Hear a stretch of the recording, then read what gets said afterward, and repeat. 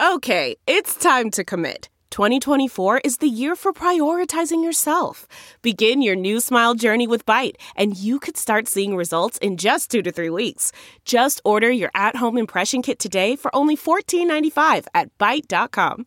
Byte Clear aligners are doctor-directed and delivered to your door. Treatment costs thousands less than braces. Plus, they offer financing options, accept eligible insurance, and you can pay with your HSA, FSA.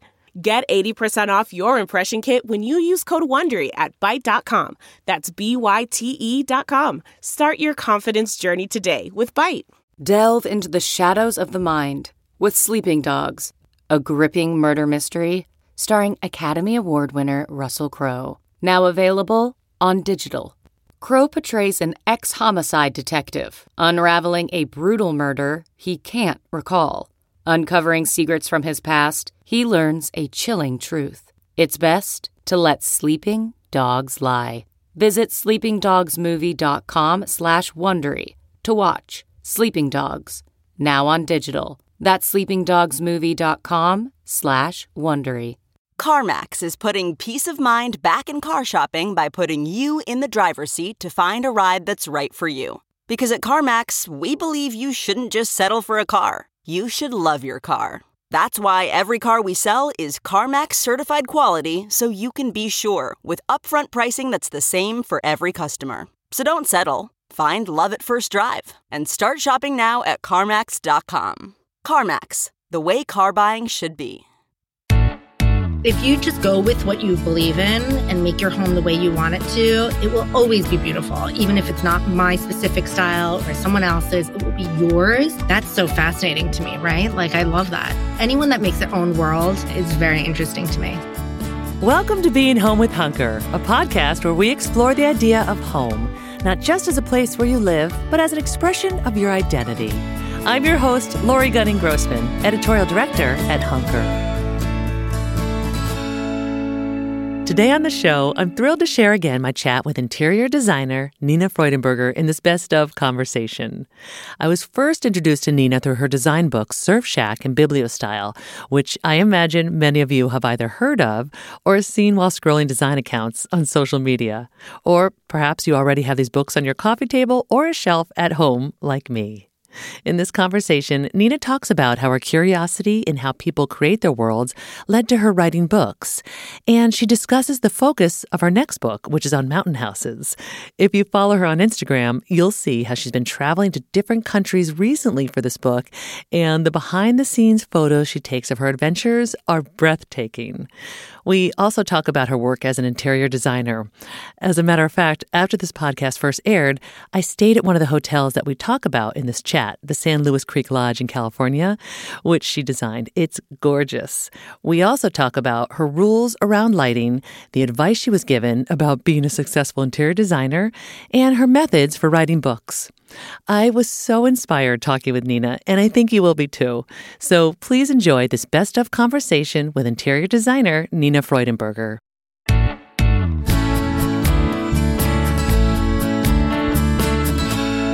Hi, Nina. Hi, so nice to meet you. Nice to meet you too. Welcome to our Being Home with Hunker podcast. Oh, thank you so much for inviting me on. I'm so excited. I first want to do a rundown of all the things that you've been up to, because you are a person who just creates and creates and creates, it's seeming, right? So you have your own interior design studio, and you work in residential spaces, you work in hospitality, and you just designed 2 hotels, I think, this past year. It's been a really wild ride. Yes, 2 hotels. Amazing. You're the author of 2 books, Bibliostyle and Surf Shack. And then you have your own made-to-order furniture line. You have a collection with Lulu and Georgia on rugs. Correct. And you're a mom to 2 boys. And I'm a mom. Girl. It is a wild... You just made it sound really almost That's really, it sounds crazy over there. If I was listening, I'd be like, what is even happening? Well, here's what I want to know. When you were young, have you always been a creative person? Have you always been a maker, an entrepreneur? When did all of this start for you?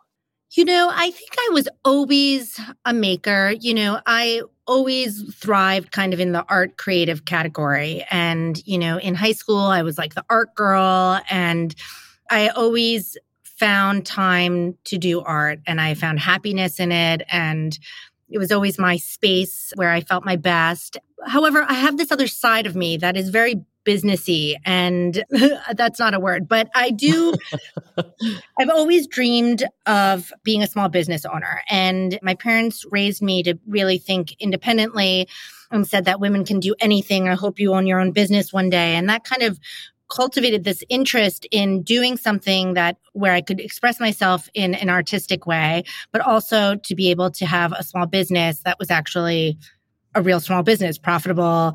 You could make your living off of it. And that I would find joy in doing both of these things overlapping. And so that's how I think why it makes sense for me now. But I definitely dabble in I love the periphery. I love design, but I love all those extra things that come around it. And I think that's why you could list so many things to start with, because I'm not just a fixed interior designer. I love all the other things that kind of come along with that profession. Yeah. Is that what was modeled to you with both of your parents? Is that what you saw, or with your grandparents? My mother is an artist. She paints, and my father was a banker. So it was almost like I took these two worlds, and in no means am I a banker, but I had these two very different types of people. So I was always trying to combine those two. I think when I was figuring out what I was going to do in college, the conversation came up a lot. How are you going to make a living as an artist? What are you going to do as a creative? What is your life going to be like? And I think that in my brain, what made the most sense, and I could really picture this creative environment mixed with something that felt like I could have a small business around, was architecture, which is what I ultimately studied at Rhode Island School of Design. Yeah. So you went to Rhode Island School of Design for architecture, and then you made a pivot. So I did the 5-year BR program at RISD, which leaves you with a bachelor's of architecture plus a bachelor's of fine arts. Right after that, I kind of got plucked and kind of recruited by an architecture firm in New York City. And this architecture firm was kind of building those huge, tall skyscrapers and like those enormous, 100-story buildings. And I remember coming in and being so intimidated. It was just like a floor of just men doing like fire stairs. And there were not very many female architects at the time. And there was a smaller subsection in the architecture firm that was kind of focusing on interiors. And truthfully, I do think because I showed up as a female, I think they kind of slowly, gently eased me into the interior section. I don't know. I ended up in the materials library all of a sudden. And I was just sorting through materials. And then slowly I would start to pick furniture, and slowly I started to get on the design team and doing the floor plans. And at first I was a little depressed. I was I kind of trained as an architect. I want this big job.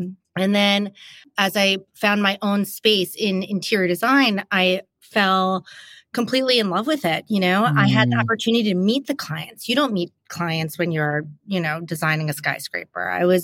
The timeline's shorter. I got to go shopping during the day. I got, had this whole other experience. And I just decided, wow, I can picture this. I know what the path could be. I know I could have my own business doing this, and this seems manageable. And I kind of just dived in and, learned as much as I possibly could the whole time. Did you feel like it's a natural talent of yours to have an eye for interior design, even though you were sort of moved into it at this architectural firm? Did it feel natural for you when working with clients and having a vision for either what you wanted or what they wanted to bring to life? Yeah, looking back now, I think a lot about how I got here or why I do what I do. And I actually think I am quite well suited for this job. There are a lot of qualities that, thinking about, I see that are very helpful being an interior designer. I love people. I just love people. Yeah. I don't even mind it, finding people in different moods. I also work much better kind of with a hands-on experience. I love touching things and playing around. I kind of work better in the real world in that way, as opposed to just behind a screen. I think I've always been obsessed with how people live. I remember going on walks in the neighborhood towards dusk time, and that's the perfect time to see inside someone's house and see kind of how the family's gathering or what lights on and what kind of their style is. And those things all came together for me. And so, yeah, I think it's the perfect profession, really. Yeah. I 100% can relate to you on liking to take walks maybe taking a little peek, not being a peeping Tom. If the window's open, just looking in and seeing maybe how people are living. It's so fascinating to me. It's the best. I mean, that's why I do those books, because I get to kind of peek into other people's worlds. There's a part of me that loves to create worlds for people, but there's the other side of me that's actually just interested in how people create their own worlds. Yeah. You know, I ask people sometimes like the weirdest questions, like, you know, what's your morning routine? Like, where do you put your coffee cup right after you make your cup of coffee? Are you walking around the house? Are you putting it on the table? I love getting specific with rituals, domestic rituals. And I think that's part of my curiosity with people. And, Yeah. you know, just designing kitchens, you find out so much. Some clients say, I don't cook. And I'm like, well, then let's do a different kind of kitchen. And then some people are like, all I do is cook and I want to enjoy it and I want it to be easy. And I'm like, great, I got you. And sometimes people say like, the kids are always in the kitchen. I really need to be careful, but I want them to experience it and I want it to feel warm and family oriented. That's very different too. So Yeah. Do you feel like people, when you're working with them, are very connected with what they want, or do you have to help draw it out of them? you have to ask. Yeah. As someone once told me, the way to being a successful interior designer is just to like not talk about yourself, just to ask the client as many questions as humanly possible. Everyone's Yeah. ready to share. You just have to listen and they will tell you as long as you're listening carefully enough. Right. How was your home designed when you were growing up? Does that have any influence on your design style now, or any people in your family have influence on your design style? I think so. I think both my parents had an influence. My parents are German, and I think they were never afraid of the modern. They always revered kind of modern design. They weren't afraid to try something new. They also mixed the modern and antique, and I always thought that was really exciting. I don't do antique per se, but I definitely do vintage. And my mother was like a master at textiles, just with the beautiful rugs, the Persian rugs, and then layering other upholstery materials and like leopard prints and things like that, but then on a very modern silhouette. I think they both had great eyes. Things would be moving like at all times in the house. Like rearranging, you mean? Yeah, like rearrange, something would like shift. And I was like, what's happening here? And like, and I love that. I love that you have things in your house and no matter where you put them, they just look like they were always meant to be there. And I think good design is when it can be flexible. Yeah. Did they both grow up in Germany? They did. And so did you go back there when you were a child or throughout your life? Yeah, I was born there. You know, we moved over when I was pretty young, but we would go back quite a bit. You know, our entire family was there. We're the first portion of the family to move to the United States. So we're really the first ones. Yeah. Yeah. I was just talking to someone recently. I think they were talking about Germany and spending time there and just the differences in how people use their homes. Maybe it seemed a little more family oriented, or there's like a general space for people to come together. I don't know if you saw that or if that is something you enjoy as well, like a central table where kids do their homework. And you know, that's so interesting you say that, because I always thought, I didn't realize if I was doing it, but I have that exact table at my house here, which is, you know, a built-in bench, and it can seat the whole family for dinner. We could have guests there. Everyone's doing their homework there. We can play chess on that table. You can have a cocktail on that table. Like, I can set my work table. It's basically an oversized table that kind of straddles, but it's a bench that almost looks like a sofa. So it almost straddles the combination between dining and like living. yeah. I think Germans definitely are very family, but close family oriented. So definitely extended family, but not like extended. I think Germans are a little bit more like immediate family, and they make sure that everyone's kind of in the same room. Right. So when you were in New York, you had a store there, brick and mortar store. Brick and mortar store. And you had that for, was it 8 years? 8 years. Wow. And then you moved from New York to California. What was that like for you? Like, was it a culture shock? Did you embrace it right away? Did it take a while? Took me like 3 years before I acknowledged where I was living. Like, I like just telling everyone I was on vacation in California, but I had like straight up moved all my belongings here. So Yes. I was very casual about the move. I was like, see you later, guys. I'll see you in a couple of weeks. And I just like moved all my stuff. And then I got here and things are done so differently here in California. Style's different. The light is different. People dress differently. It was really a huge adjustment. I mean, I was living in New York City where people were working till 11 at night. Work never really stopped. Everyone's on the go. to California, which the lifestyle totally was different than the energy that I was seeing in New York. And it took me a long time to kind of capture and also to figure it out. New resources, new relationships with vendors and showrooms and craftspeople. I mean, it was like starting from scratch. I didn't think it through, so I just moved. But it was actually really, really hard. I started all over again when I moved to the West Coast. And then did you find that your design style shifted from being on the West Coast? For sure.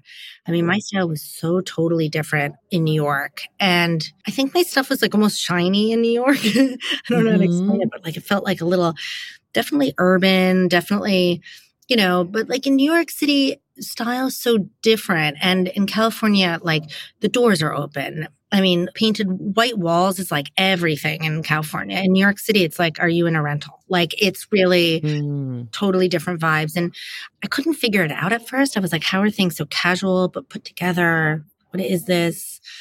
Which kind of led me to my first book, which was, how do I figure out what's happening in California? And I decided to kind of make my life about figuring it out. I'm so curious about your books. Speaking of your books, how do you find the homes to go into? How do you even discover them, especially with either one, with Surf Shack or Bibliostyle? Did you just do research? Tell me about this. Okay, so I think different books were different things. So the surfer is maybe a little more outgoing, a little bit more social, kind of out there. So, you have to dig. And what I do, I think what I do well, but I'm not sure, but this is how I do these books, is I really ask for people's help. It's a kind of a social experiment. It's asking friends, it's asking acquaintances, hey, have you ever seen a cool surfer's home? Is there a home that you love that's by the water where the owners surf? And then it's doing deep dives. And then sometimes I have to creep a little bit like on social media. And I do deep dives into the research onto the internet and Pinterest and magazines and it's not what's in front of you. It's usually the thing that's like right behind it. So it's usually never the friend that someone has suggested, but that person knows of someone else that can get me there. So it's usually this really interesting kind of social experiment, really. Yeah. And then I just don't be afraid to ask. I mean, I'm cold emailing these people and asking to go into their homes and photograph it. I mean, I sound a little bit crazy. It took me a little bit of time to kind of get over that fear and then just kind of present myself as, an interior designer that's really curious. And, of course, in the first book, it was much harder than now on my third book to kind of get into people's homes. It was a lot of hard work. It was like just so much work, but I had something to prove to myself, I think, that what I was interested in, maybe other people would be interested in. And even if I don't know enough about something such as making a book, that I can figure it out with enough work and energy. Oh, I love that. Is that part of your makeup, do you think, naturally, that you just figure things out as you go? 100%. Like I opened that store on Elizabeth Street and I've never worked a POS system. I mean, I think I was a greeter at Pottery Barn once, I never worked in a store. So properly or owned a store. I mean, I had no experience. I never had experience in writing books. I kind of got, my editor trusted me for some unbelievably amazing reason, but she was like, go for it. And I delivered a book in 2 years later. I mean, it was just like, I love a challenge. And when I don't know how to do something, I get even more exhilarated. I actually get somewhat bored if I've done it too many times before. So I kind of back off those things, which is maybe I have all these these things. Yeah. All the irons in the fire. Yeah. So when you are writing your books, and you said you're writing a third one, are you able to say what that one's about or no? Of course. I'm in mid-process. So let's just do it. Okay, let's do it. This one is on mountain houses around the world. Oh. So we are going deep into nature. Love. And I would say it's about finding high design or really cool ways of living in nature that I think don't fall under your typical categories. We're going all over the world, the Atlas Mountains. We're going to go to Mexico. We got some in Brazil. I got some in Sweden. We're going to be traveling the world. But I think it's about taking away this archetype of the mountain house with an antler and a flaccati rug and all of that, and kind of talking a little bit more seriously about what it means to live in the mountains and imagining, wanderlust kind of way, what your life would be. Say you just disconnected and went and did something crazy like lived in the mountains. Yes. And what that means to those people, and what a wonderful way to live. And I think it's very timely. We all got really scared during the pandemic. People were like fleeing the cities. Mm-hmm. But, I think what we realized in the end, we all always have nature. And that was there for us through the pandemic. And humans have lived in nature, obviously, since the beginning of time. And let's connect back to that and reset. And so that's what the book is. Yeah. Do you have a preference yourself personally? Are you a beach person, a mountain person, desert person? What do you resonate with? I mean, had you asked me during Surf Shack, I'd have been like, I'm a beach person. Now I'm like a mountain person. If you asked me during Bibliostar, I'd be like, I only read books. I don't stop reading. So I don't know. It's so immersive. Right now, I am very into mountain houses, especially since my son's just started skiing. I want to support that. So fun. Now, it sounds like a dream job to many people that you, for your books, travel. You get to see all these different countries, different places, meet different people. When you do the traveling, and you're traveling with a photographer, I'm assuming, and probably a crew of some people. No crew. No? Photographer and the writer. It's just me, us three, sometimes just you. We're a small crew. I carry the backpack. I'm the assistant camera person. There are no frills. Economy, we are doing it, but we get to see the world. So, and do you like the travel part of it? To be honest, I think that's what has always attracted me. I think that's why I do the books. I love traveling and I love seeing how other people live. Interior design, you can travel for sure. You can get projects, but I'm probably not going to get a job in Morocco. So how do I get to see someone's house in Morocco? That's not a hotel. And so, these books allow me to see these incredible locations, but from a different point of view and not as a tourist in a way. And Bibliostyle had more travel than Surf Shack, but Surf Shack definitely went to Japan and Australia. Bibliostyle, I think it was 8 countries. And it's really intense to travel, but it fuels me for a solid 2 years. And do you normally plan it out so you do a chunk of travel around the same time? You go out for a certain amount of time and visit different countries? Yeah. So these books are pretty much produced, I'm in the kind of research phase where I'm stacking all the homeowners. I'm also a travel agent in this respect. I have to figure out the itinerary, connect with all the homeowners after sorting through hundreds of homes. Then I schedule it. But really, production of doing the photo shoots is 4 to 5 months of travel, but not in a huge chunk. So I have a family. My photographer usually has a family. In this case, he does. The writer can't, we all have day jobs. This is a passion project. So I can't just disappear for 2 months. So we do it we'll do strategic 2 weeks. The longest I think I did was 2 weeks, but it's usually 10 days in and out.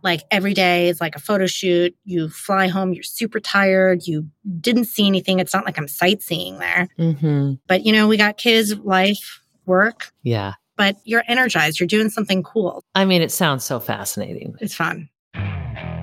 Okay, picture this. It's Friday afternoon when a thought hits you. I can spend another weekend doing the same old whatever, or I can hop into my all-new Hyundai Santa Fe and hit the road. With available H-Track all-wheel drive and 3-row seating, my whole family can head deep into the wild. Conquer the weekend in the all-new Hyundai Santa Fe. Visit HyundaiUSA.com or call 562-314-4603 for more details. Hyundai, there's joy in every journey. Okay, picture this. It's Friday afternoon when a thought hits you.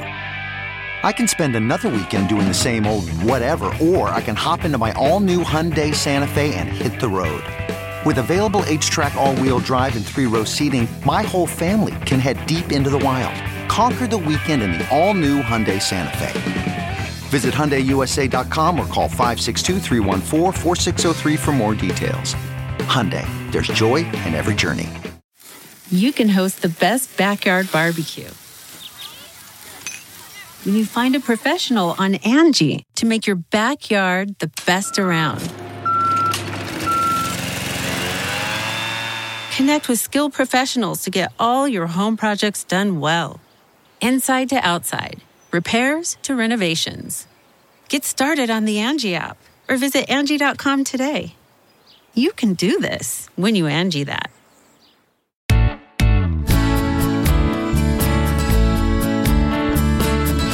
Now, as you're going into these different homes in different countries, what are you gleaning from them? What are some takeaways that perhaps you use in your own home that you hadn't thought about until you've gone into these different countries, seen how different people are living?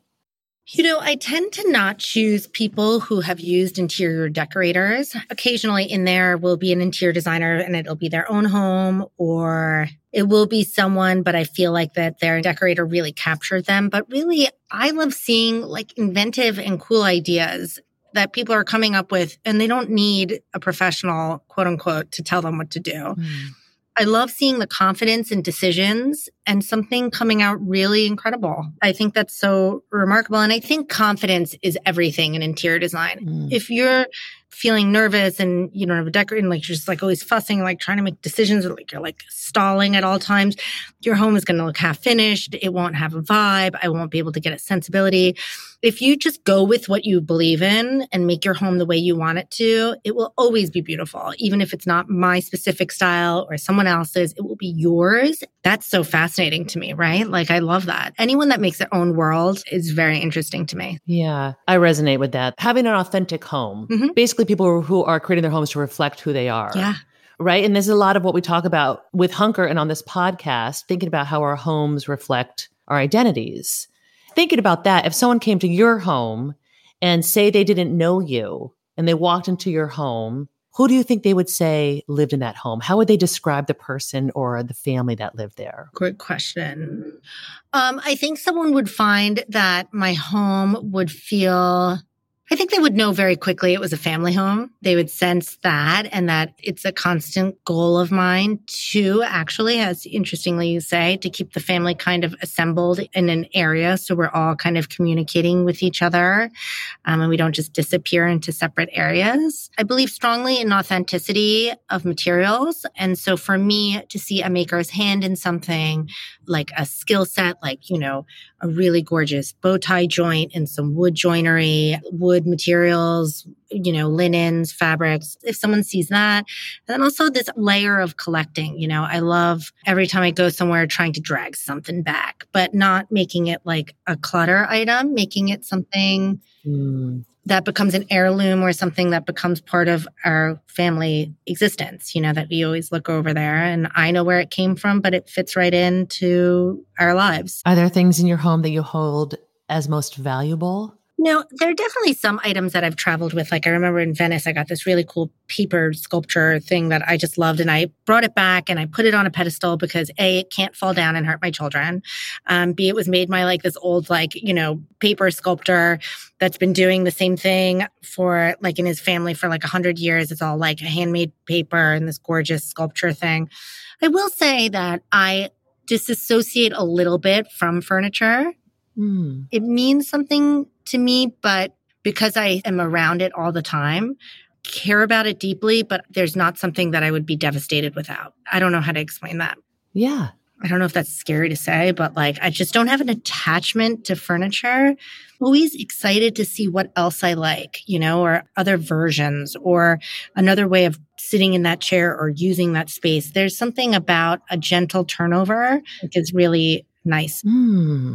When you're furnishing places of your own, you said you like to do like a mix of vintage with some newer pieces. With clients, it's a little harder. With me, it's like I see something and then I'm like, I'm taking it right now in the back of the car. We're driving this home. With clients, it's a little harder. They're trying to get the approval, like the fast decision, just like there's no return. This is coming home. I can't change this decision.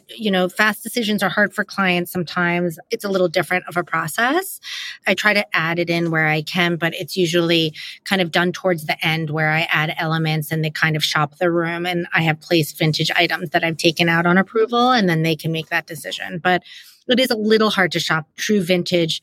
A lot of the stuff I do is very at the moment. So unless I just happen to be shopping really heads up for them and have their attention, it's hard to kind of go for it, Every once in a while, it depends. So if someone is reaching out to you, whether it's a homeowner or someone who wants to design a new hotel, what is it about your style that people are attracted to? What is that feeling? How would you describe that? I don't know. I sometimes say it's like Nordic, Scandinavian, like Californian kind of vibes. That makes no sense, but like I actually think in some way you can kind of imagine it. My design is relatively accessible. I don't think I'm sourcing from auction houses in like, something that people feel stuck up or kind of too formal. I mean, I really believe that homes should be lived in, and I'm not making this house the cover of AD. I'm making it for them. And if it doesn't look good because you shifted the floral arrangement to the left a little bit and now the whole room looks like a mess, I haven't done my job. So really, it's like what happens when I leave. So I hope in some of the images people see a little bit of flexibility, some casualness, but it takes very little to kind of pull together that tailored look so that when someone walks in the home, they think, wow, I not only appreciate how sophisticated it is and the level of design, but I also feel like I understand the person that lives here a little bit better. Yeah. When you're taking on a job, let's say with a residence, do you have a design motto that serves as your compass, or even with any of the design projects you take on? Is there like a compass that's like your North Star every time you're working on any kind of design project or even on your books? I mean, I definitely have intuition in that sense, and I try to listen to it. So if something's bugging me, and even if I place that order and it's still bothering me, I will go back and fix that I'm never afraid to say something. Even if in the end I go back to the client and say, you know what, I thought those chairs were perfect, but I think these are even better. That's hard for some people to say. Some interior designers would never go back on that, but I do very rarely, but at least I'm honest. And I would say being authentic and honest in everything I do is like my guiding principle. And I think that's in the books too. I don't style those shots. They are authentic looks into people's homes. It's not my work, it's their work. And with that, I hope that people see that. And I really think that's important. Yeah, I think it does resonate with your books. And I think it's also one of the reasons why it's so popular. I mean, you go on Instagram and someone has a shot of their coffee table. One of your books is going to be on it. That's so nice. But, truthfully, I think there's a lot of copy culture happening right now. And I don't mind that. I mean, it's okay. Sometimes you have an icon or you need to look up to something. And some people really just do better really being fueled, but very directly through something. I get it. But there's also a bunch of people that are looking for new things to be inspired by. And I've gotten to the end of a Pinterest search, gotten to the end of Pinterest. Yeah. I think it's so important to see what else is out there and to keep looking for it, Yes. Now, if someone isn't able to travel and they want to find inspiration in different places aside from, say, Instagram or Pinterest, what do you suggest to people? There's so many different ways. I think it is the most boring answer to say you find inspiration in travel, right? I would say every person that does an interview is probably like, oh, please don't answer that. No. But, no. I think it's just being open-minded. Like, go figure out your own city. Even a backyard could be inspirational. I don't even care, but just like get up, walk around, see what's out there, taste something new, talk to someone different, like look around in certain places, sit on a park bench and watch what people are wearing. Whatever you do, I think you can find it in other ways that are not direct links to your profession. If you're looking for interior design, is it the best thing to only look at other interior designers' work? Probably not. I hope that we all look in other things. I hope we go to the art museum, or I hope that we listen to good music, or I hope we go out for a nice dinner and feel inspired by the conversation we had at dinner. I think that that's just as important as picking up those direct influences. And so I know that the answer of travel is super boring, but I think that you can do that every day if you wanted. Very true. I mean, people can travel to downtown to a park. Travel to the end of your block, Right. Yeah, it's true. So really, it's not about location. It's not about your exotic locale, Yeah. When it comes to your house, do you have non-negotiables that you like to have in your space? I will say that lighting is everything to me. And I think having overhead lighting and floor lighting and wall lighting and table height lighting, the rule that I do generally is 3 different sources in every room at a minimum, or 3 categories. So sconces, pendant, recessed, very bare minimum. I'm just thinking of my living room now, and I have sconces, I have pendant, I have standing lamp, and I have some table lamps. Those are 4. So I set the tone depending on how the day's going. Sometimes it's like higher energy in the house, and I'm like, we're just trying to let's ease into dinner. And then only a few of those go on. When I'm trying to relax at the end of the night, all go off except for the table lamps, you know? I think setting the tone in your house with light is like the best way possible, but you have to have the options available to you. You can't just like put your recess lights on a dimmer. You know, you can't be like mood 3 and you're just dim like a little notch lower with your recess lights, you know? Yeah. Are you a candle person too? I'm actually like afraid I'm going to burn the whole house down. Like I'm going to forget, like, cause I'm like all over the place with the kids that I'm going to like, but you know, I used to produce candles that were sold in like 400 stores. So I am a candle person, but you know, I actually think I burnt out on candles. Like I just can't do it anymore. Like a scent, I'm like, whew.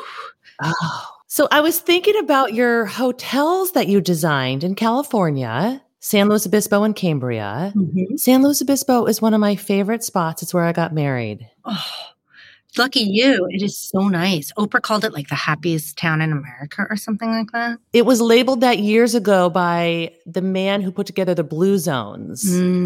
Dan Buettner, I think is his name. They studied all these different places around the world. And for different reasons, you know, there's not one place that's like perfect. Right. San Luis Obispo came out as one of the happiest places. When I first got there, I like just was shocked because it feels comfortable and kind of sweet and pretty and everything's nice. It's a very sophisticated community actually with a lot to offer, delicious food, things to do. Like it's actually really remarkable, that place. I love it too. Yes. And with all of the different work that you're doing between designing residences, hotels, creating your books and furniture and rug lines, is there anything right now that jazzes you up the most? Like what lights you up the most with interior design? Such a good question. I mean, I will say that doing the hospitality project was like the best for me. Really thrived in that zone because it's kind of combining all the things that I feel like I love and I do well, and making it so that I can actually curate an experience because I know the rituals of a traveler. So like, I know you need a place to put your bag when you come in the door. I know that you need to put your makeup bag on the side of the counter. I will help you. Like, you know, your like razor isn't on the floor. Like I know it because I do it, but we all actually do something quite similar when we're in a hotel room. I mean, I'm not a scientist. I don't know, but I mean, I think we can all imagine we have this similar rituals when we travel. And I just love that experience. I loved designing not just a environment, but like I was asked to help with music and scents and shampoo and minibar and sheet material. And like that part was just logo. Like it was just really fun to create, really have the trust of the hotel group to let me have a hand in almost all of it and not just like do the FF&E for like a guest room and that's it, you know? So that was awesome. I think I'm interested in doing more. It's like the right fit for me. I don't want it to be exclusively my business, but I love the experience of those two. And I like how you said you thought about all the aspects of the space, from the scent, you said, music, because I think that maybe sometimes people forget that all of that matters in our spaces, right? Like in our home spaces. Absolutely. And I can't do that in your own house, like as a private client. Like I can maybe direct you to a little scent, but then you're going to be like making salmon that night. I can't help you. Like, yeah. But in a hotel, I actually can somewhat kind of curate that in an almost distilled way. And I love that so much. Like I'm not going to tell my client what toothpaste to use or what shampoo to use, but you know, in a hotel, I actually telling you what shampoo to use. You have that shampoo that's in there. Right. And so I love that. Do you think further in the future as far as your career path and where you want it to go? Are you future and forward thinking, or do you just kind of like go with the flow in your intuition? How does it work for you? So it's really interesting. When I first started my career, I was definitely very forward focused. And then I think that after I had children, I really had to start to go with the flow. Biggest lesson as a parent is just go with the flow. Whatever you think will happen, the opposite will happen. No expectations, kind of just go with it. So I think that's kind of what's happened kind of in my career, where I've been so excited, but a little bit of go in the flow. Lately, I've been sensing this energy again where I'm being really deliberate in some of the decisions I'm making. I'm like narrowing the focus and I can feel something bubbling again. I'm not sure what it is, but I can sense I'm being like funneled right back into a more focused version as the children get older, and I can kind of start to imagine the light at the end of the tunnel. It's hard to have small kids. And so it was really about just kind of getting through it, enjoying every moment. But of course, just making sure that, to have a career and having kids is hard. So that was that. And now I can see something else happening. I love that you have a feeling that's like kind of bubbling. Something's happening. I do. It's like, really, I don't know. I just start to get a little more excited about certain things. I find myself like kind of drifting off into thought about other ideas. You're like, oh, I know I don't have enough time in the day. There was a period where you're kind of drifting with the kids when you're just so exhausted and you have very little, not even physically, just like mentally, like you cannot even make a decision. And now it's like sparks are popping and like, I'm not sure which thing will distill yet, but I just feel like something is lurking. Ooh, Nina, that's so exciting. When is your book coming out? The book will be coming out in the fall of 2023. I know that sounds really far away, but when I hear that, I'm like, whoa. I better get this book made. Oh, yeah. Really? Mm-hmm. Yeah. So one other question I wanted to ask you as we're rounding out this conversation, what does being home mean to you? Being home means feeling your very best in your environment, feeling your truest self with the people you love the most, surrounded by what feels the most comfortable around you, and where you can kind of shed the day, the world, and just be you. I love it. Oh, great. It's nice. Great. Thanks, Lori. Well, thank you so much, Nina. It's been so lovely talking with you. Wow, this was great for me. This was like design therapy in a way. So thank you for asking such great questions. I think I even learned something about myself, but it was really interesting the way the podcast and how the questions, and just thank you for including me. It's really wonderful. Oh, thank you so much. You're a delight. Well, thanks. Maybe I'll see you around. I live in Los Angeles. You're in Los Angeles, right? Yeah, come hang out with me. Yeah. Like, let's have a drink. I would love to. I feel like you can ask me more. I can get like deeper into my soul. Like, Well, I think you're delightful. I'm so pleased you were able to do this podcast. Anytime. That was really so fun. Visit Nina on her website, freudenbergerdesign.com, where you can learn more about her projects, books, and products, or visit her on Instagram at Nina Freudenberger. Follow her to see some of the behind-the-scenes photos that are happening on her next book. It's going to make you want to travel. Also, head to our show notes for more information about Nina and for ideas on other episodes we think you might like based on this conversation, such as my chat with interior designer Cliff Fong, textile designer Serena Dugan, and parachute founder Ariel Kay. Thank you for listening to Being Home with Hunker.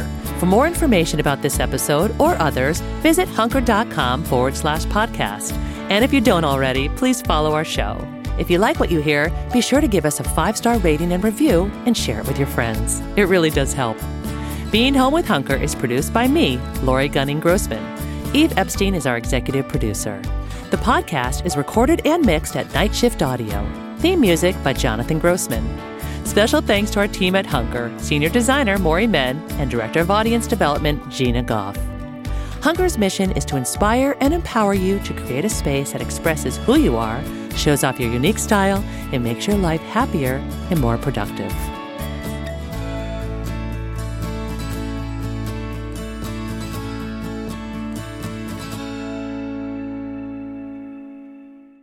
You know how to book flights and hotels. All you're missing is a tool to plan the travel experiences you'll have once you arrive. That's why you need Viator. Book guided tours, excursions, and more in one place. There are over 300,000 travel experiences to choose from, so you can find something for everyone. And Viator offers free cancellation and 24/7 customer support for worry-free travel. Download the Viator app now and use code Viator10 for 10% off your first booking in the app. Find travel experiences for you. Do more with Viator.